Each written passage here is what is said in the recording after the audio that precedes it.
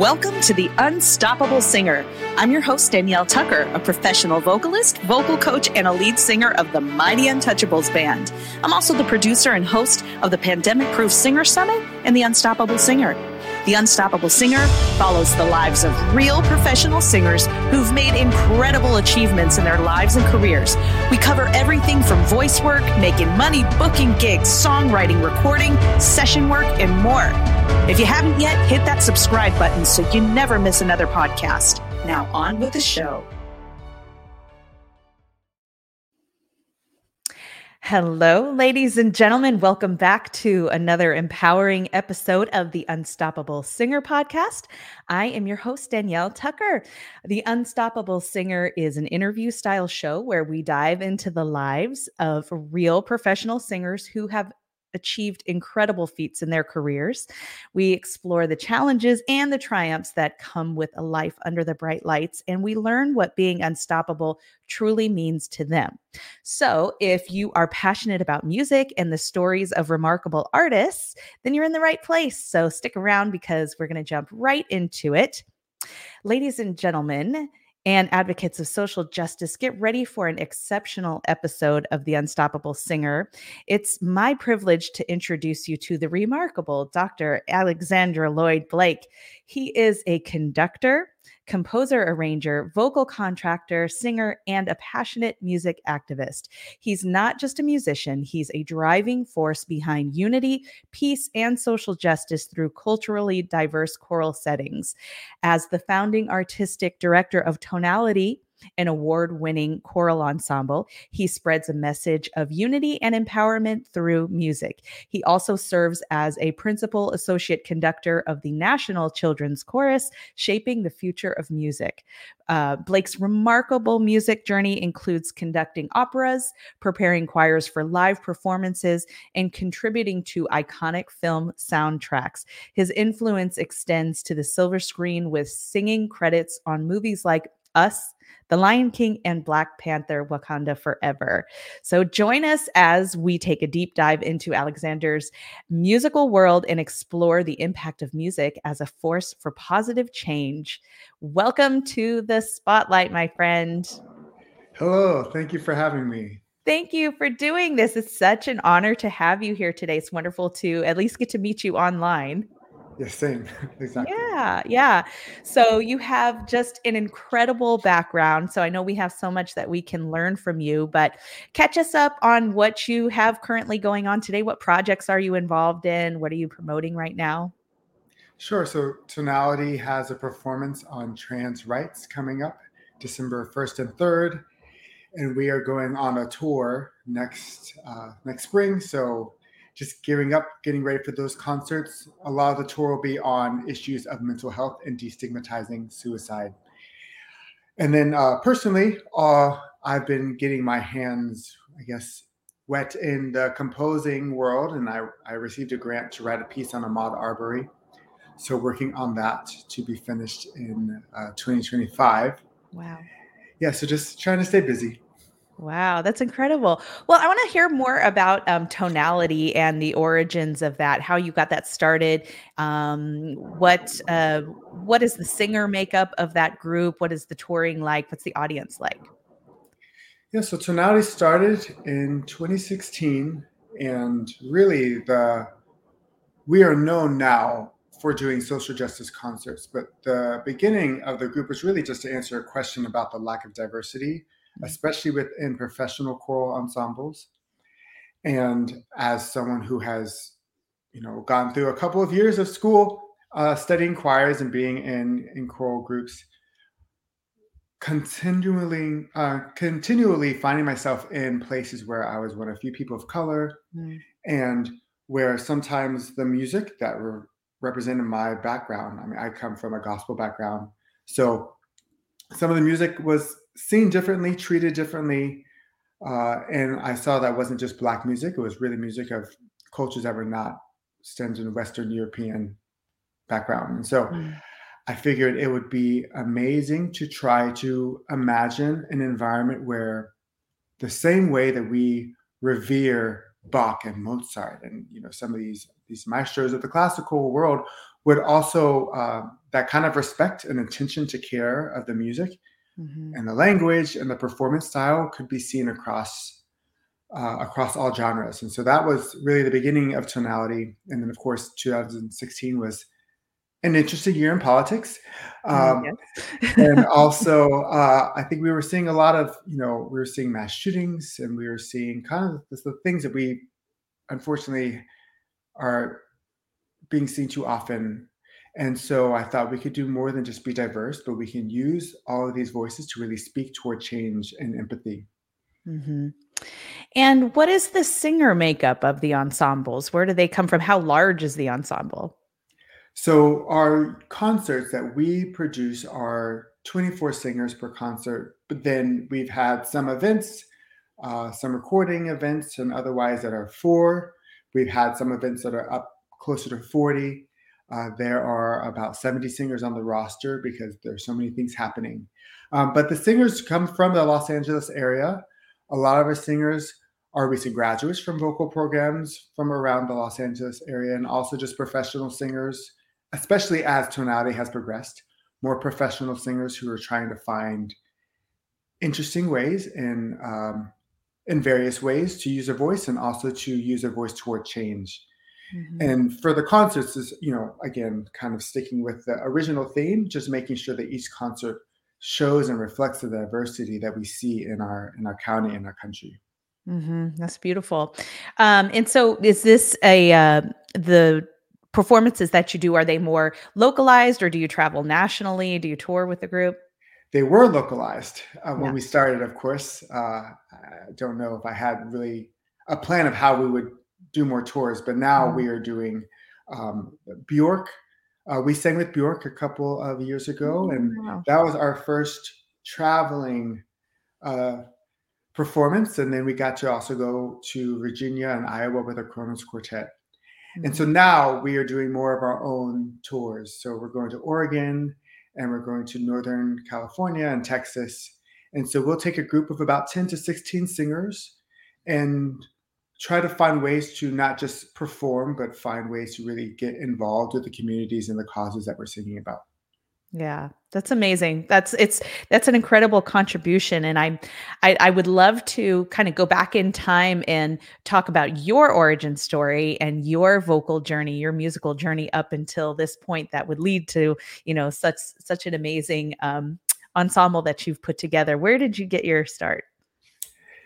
I started in North Carolina from a very small town called Jacksonville, and I sang in the church, singing gospel choir there. I was the nerd who always loved singing. You could not get me to sing the melody. I always loved singing harmonies. And so I was the kid who sang in the adult choir because I could sing harmonies, and just really enjoyed and really felt a personal connection to the music I was singing. And I think that helped me have a strong connection to my faith. And so I sang in that until I started singing in middle school choirs. And that's when I got a little bit more introduced to classical styles and classical singing. And I remember I went to an honors course for a weekend, and we all sang this major chord together. And it was kind of the first time I had heard such a massive sound singing with about 160 people. And I thought, this is what I want to be doing. Yeah. And so did you say that this was middle school age or high school age? That was middle school. I mean, frankly, I didn't really see, it was a beautiful moment, but I didn't really see a future in music and the arts. The city I was in was not really arts oriented. And just from my background and just, always a mind on practical matters, I didn't really see music as I guess, a practical future. And Not a so, real job. yeah, no, it was cute to do as a hobby, but I didn't really consider that, bills could be paid doing this work. So I was going to say I wasn't a nerd. I'm still a nerd, but I really loved math.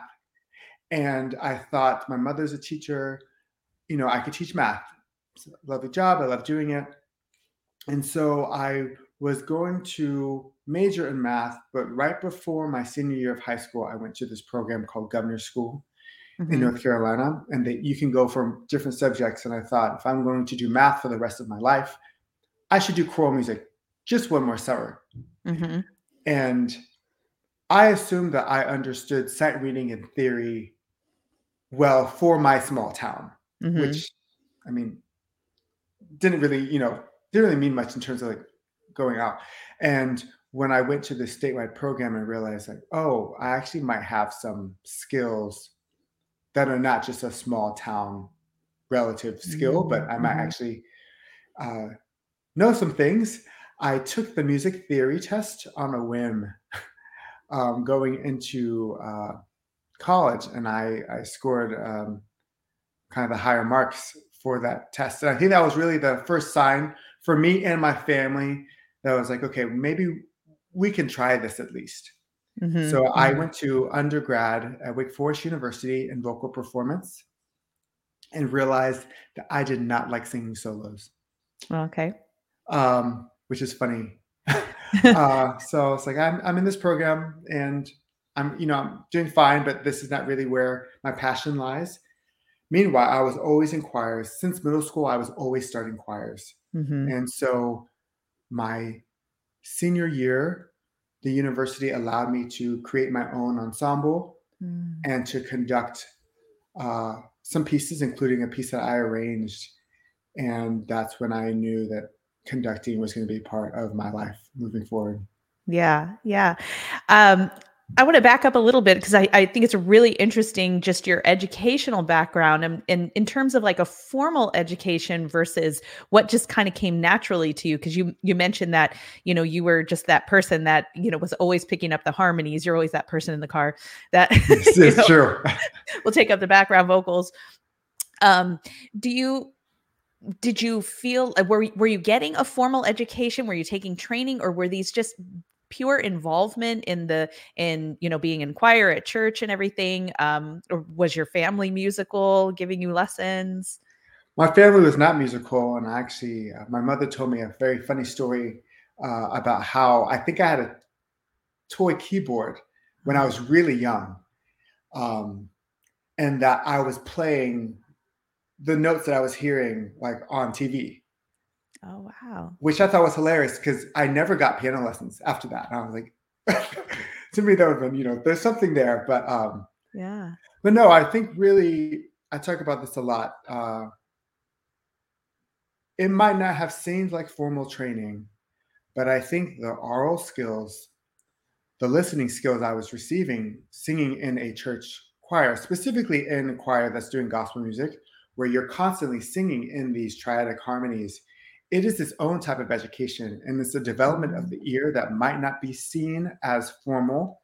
But I Mm-hmm. think more musicians, especially classical musicians, would do very well by that kind of training, that rote learning.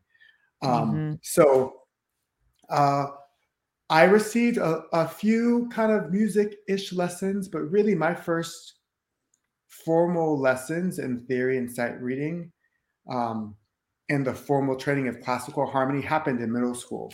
But I think Mm-hmm. really my ear and the things that I've been able to do stemmed from my development as a gospel singer. Mm-hmm. Yeah.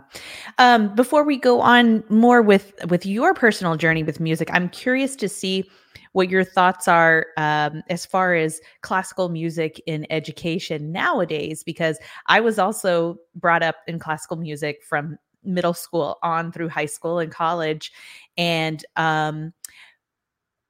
while I was very drawn to the music, loved the music, it would not have been what I was personally listening to or really like had a passion for, but that's what was available to me. That's what was available in school. But nowadays I'm finding like at the high schools and the middle schools, since the age of like Glee and Pitch Perfect, these movies and everything, so much of that is going away in the public school system. What are your thoughts around that? What do you see as the future of classical music in middle school, high school? Yeah, I think one of the great things about classical music, because it really does teach you technique of how to use the voice. Mm-hmm. And I think it just becomes another tool of how to use the voice healthily. And it's a very sustainable way of singing. And I think can teach you tools that you can use in all other genres. I think my issue with, frankly, with the kind of way we look at classical music education is that it is seen as this kind of like elite type of genres that surpass all others at times. Mm-hmm. And I think that's not what young people are looking for. And I think people want to sing the things that relate to them. I'm not saying that every classical choir needs to, succumb to, become the new Glee. I think that it would be great if we can start to use classical music and talk about the stories that are within the music to relate to what's happening now.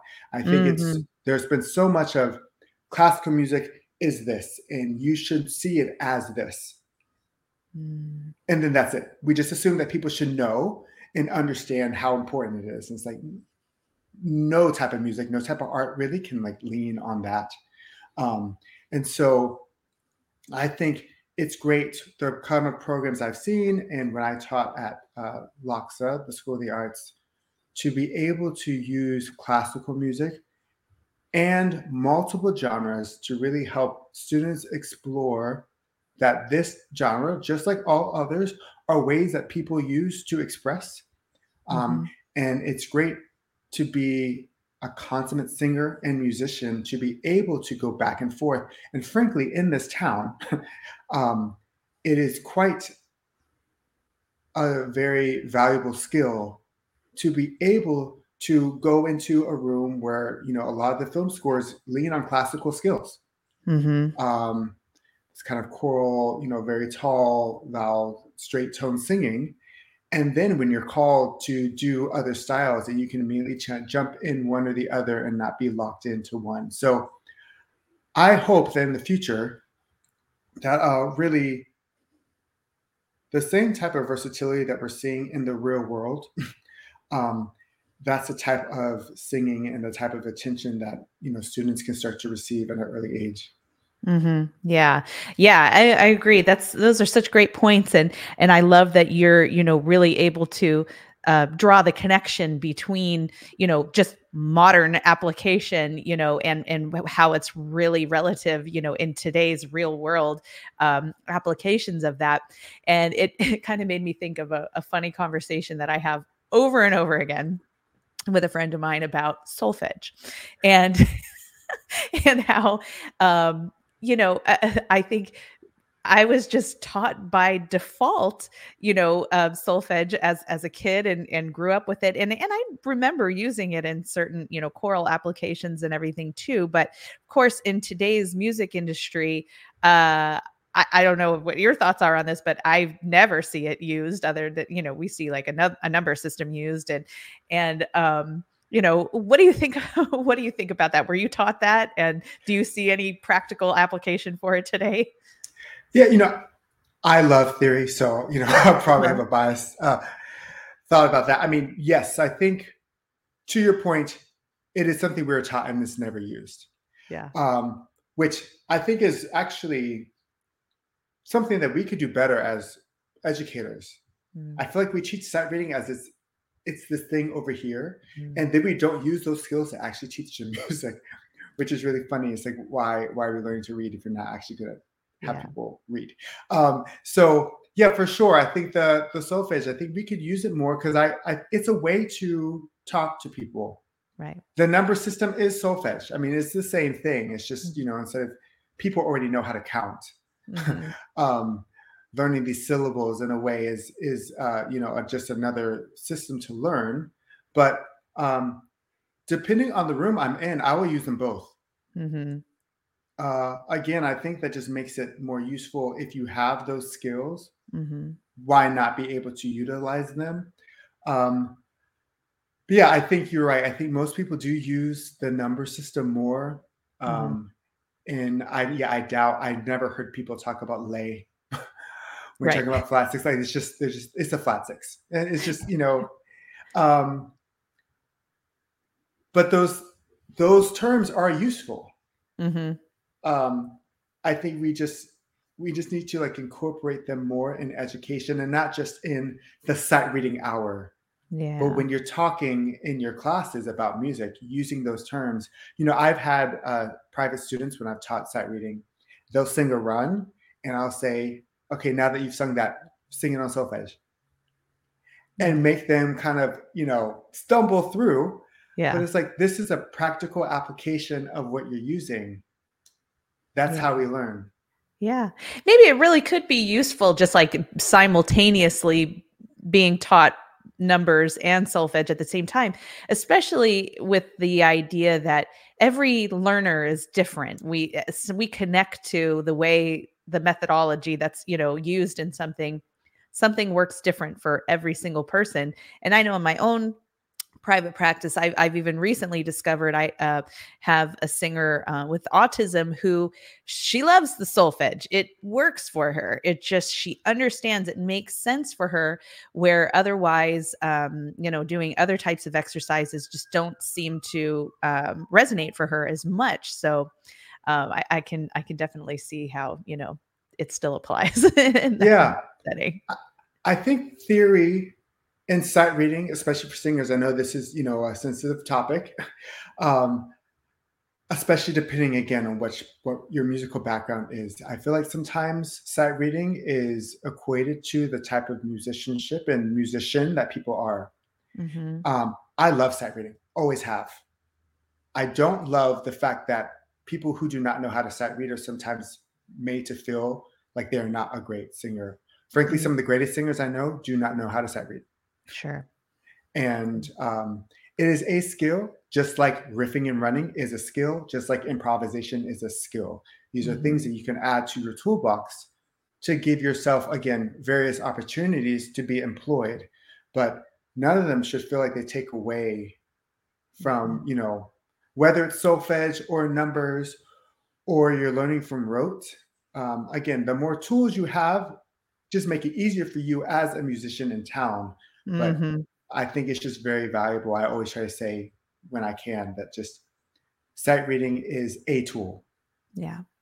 Yeah. Thank you for making that point. That's great. So you're in college and you're given these opportunities to conduct your own choral ensembles. Where does this then lead to after school? So funny, random stories. I was in Winston-Salem. So once I graduated, I sang in the symphony chorus. I'll try to connect all the dots. So the conductor there, when he was a student, he went to Eastman School of Music in New York. His teacher was Donald Nguyen, who was then teaching at UCLA. So Don Nguyen came to visit his student in Winston-Salem. I met Donald Nguyen there, and I really admired his technique and how well he knew the score. We were working on Haydn's Creation Mass. And after that experience, I was able to talk with him in the week that he was there, and I applied to UCLA, and that's how I came out here. I was never planning on coming, certainly not staying. I had never been to LA before. I'd never been west of Colorado. But I thought I would do grad school here. I was getting my master's there. I thought it would be a dream if I can get into USC, but who knows? And I would go back and teach in North Carolina because that's what I knew. Yeah.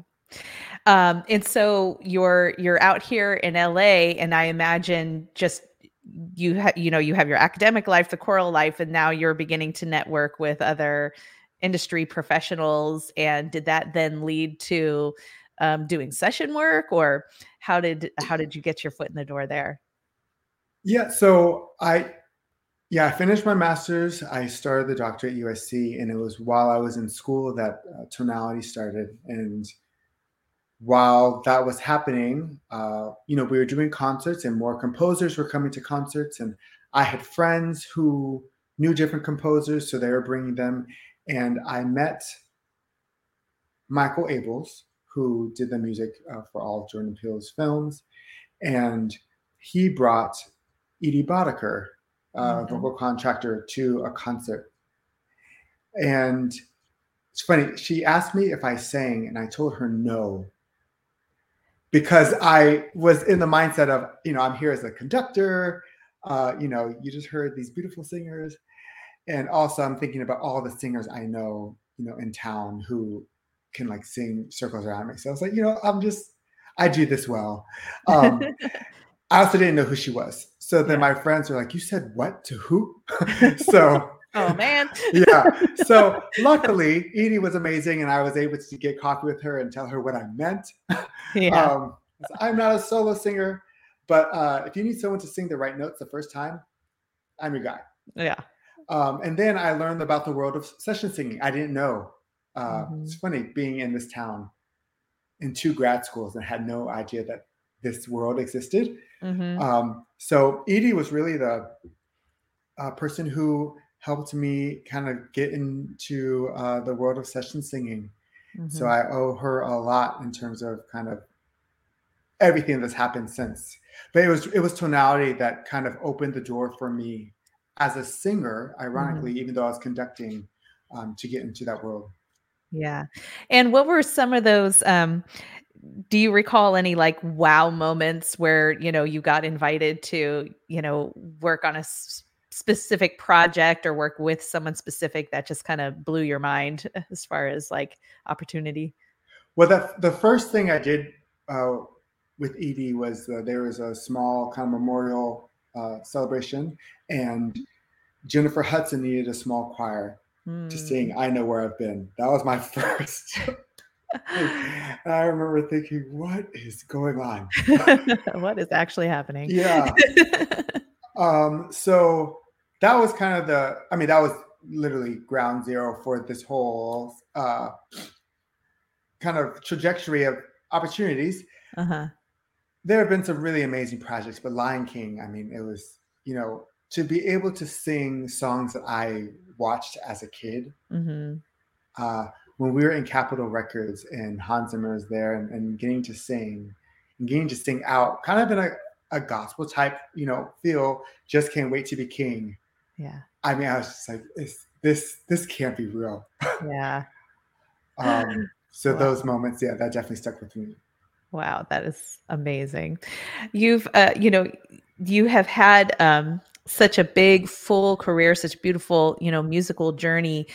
Can you cite any steps along the way where things were a little bit more challenging, or maybe you considered that this just might not be the right path? Or do you always feel like you were, really being pushed ahead in music? In my doctorate, like I said, I went to, really, there is no, sorry if this is ignorant, but in my mind, there's no reason to get a doctorate unless you're going to teach in a university. I don't know why else you would need one. And it was while I was at USC that I realized that I didn't really see myself in a university setting.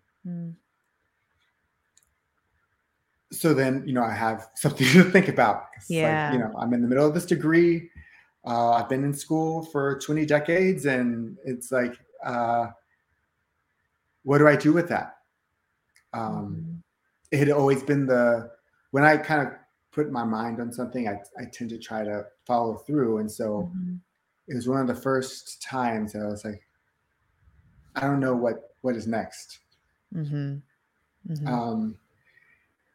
I stay here? I'm going to finish the degree because that's going to happen. But, what do I do after that? And I certainly did not imagine that Tonality would be the thing that would, start and keep me here in town.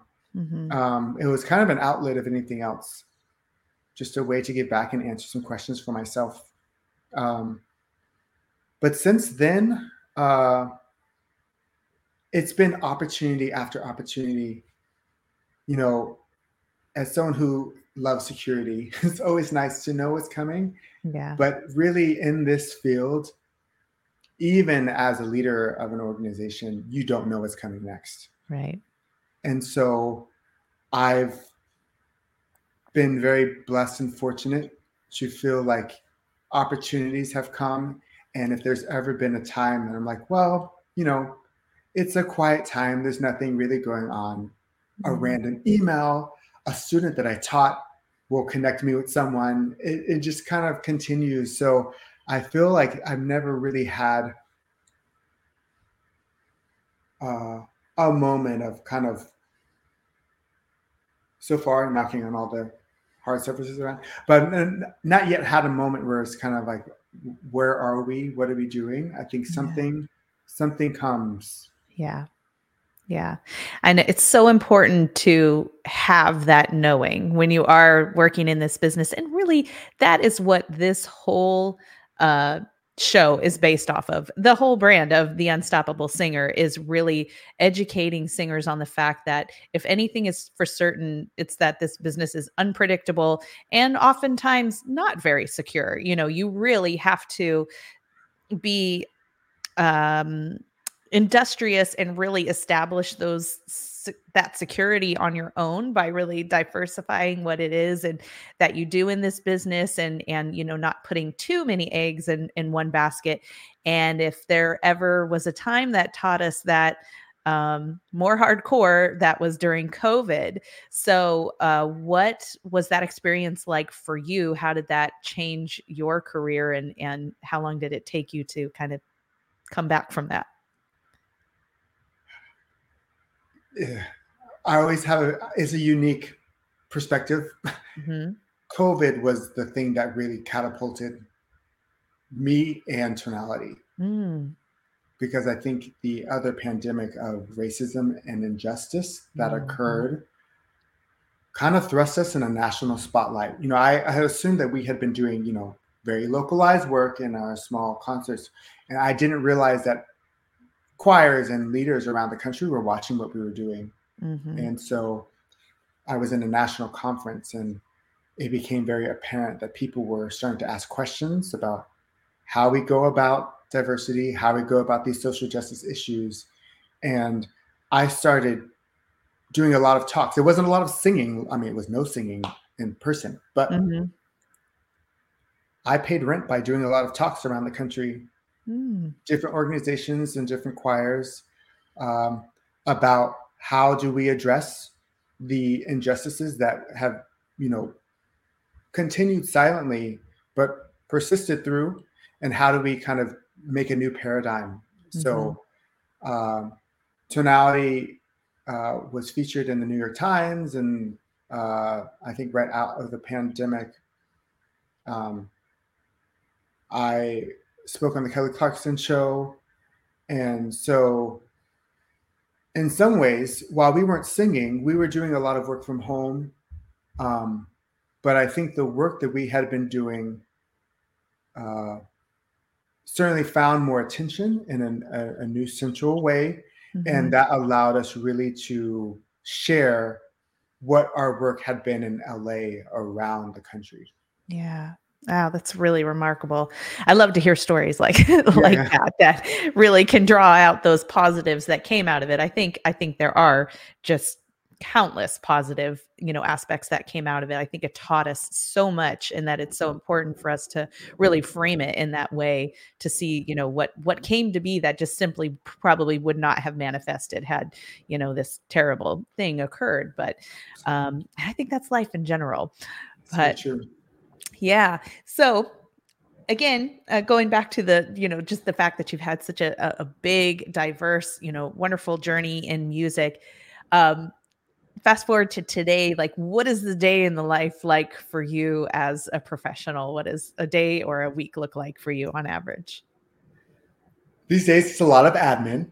So Mhm. I say I do 90% emails and maybe 10% music. Um, but it's talking to composers. I think a lot of the work, and as a conductor, as an organizational leader, but also as a singer, um, a lot of the work is networking. Mhm.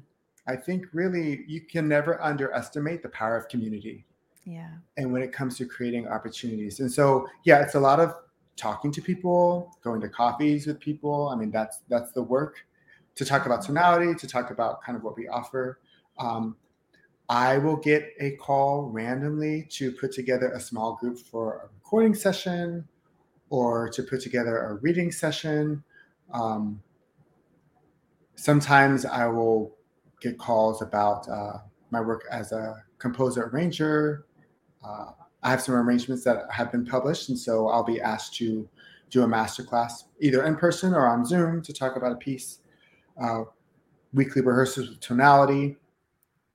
And just, a lot of contracting, for Tonality tours. Different composers in town now know who we are, and so we'll be called. Literally, it's really funny. I will sit and tell someone, we don't really have something on the calendar aside from and it'll be a day or two. Mm-hmm. When I'll just check my email, or I'll get a text from someone, hey, a composer's looking for a choir. Do you mind if I put you in touch? And so it's really just kind of like, making sure that you're caught up enough on the things to make sure that there's space for, as you said, the inevitable, unpredictable way that our business works. Yeah, that's so true. I know I always laugh when I talk with other singers about that, who have done just incredible gigs in their life. And, they have these just unbelievable highs in their highs in their career, or they'll be consistently involved in a tour or a project or something like that. But the second it's over and, you don't have immediately something else lined up, you think, well, that was it. I had a good run. It's true. It's true. Packing up my bags. Right. But then like a day or two later, someone will call, someone will email. But it's funny. It does. It takes a lot of grit and resilience to be in this business.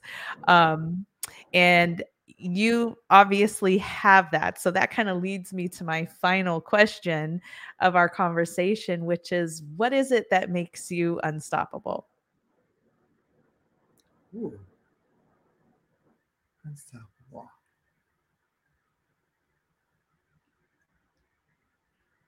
I think it's,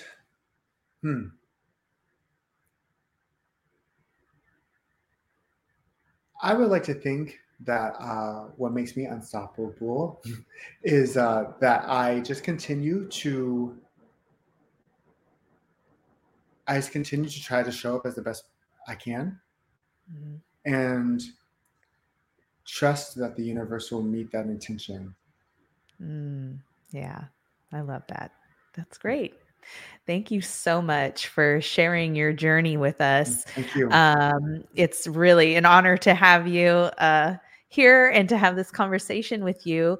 Where is the best place for everyone to go and check you out on social media? Where would you like people to follow you? And tell us again about the Tonality event coming up. Sure. So my socials are Alexander L. Blake, alexanderlblake.com, and on all the socials. Tonality is Our Tonality, OUR Tonality. OurTonality.org is the website where you can find all the information about our events. Also, for singers, I'm glad that this is here because our auditions are coming up. So certainly, if you're looking to get involved in a choir that's doing all types of events, along with social justice work, we would certainly love to hear you. And it's Our Tonality on all socials. The event that's coming up is really highlighting transgender and non-binary neighbors of ours, and really talking about how we can be better advocates. I think in LA, we see some challenges. In other parts of the country, the situation's more dire. And I think we really need to be more aware of how people are suffering, and how this community is suffering, and how really all of us can play a part, whether that is voting or support in other ways, certainly around the holidays, to make sure that people feel cared for and supported and validated for who they are, and that that is not something for us as a country or law, making and abiding people to decide for individuals. Right. Yeah. Wonderful.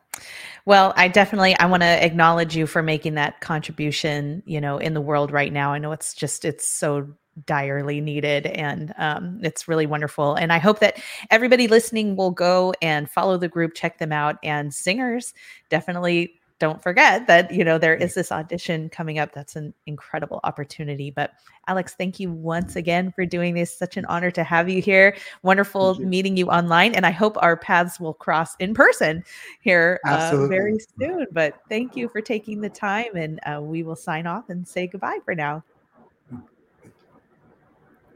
Thanks so much for joining us. If you love this conversation as much as I did and would like to help support the podcast, please subscribe and leave a rating and review. To stay up to date with The Unstoppable Singer and get all the behind the scenes content, you can follow me on Instagram at Unstoppable Singer. And while you're there, please share this episode on your Instagram stories and tag me at Unstoppable Singer. Once again, I'm Danielle Tucker, a professional singer and vocal coach. I've spent the last 25 years crafting a successful career for myself in the music industry and showing other aspiring singers how to do the same. The world needs your voice now more than ever. So get out there and create an unstoppable career.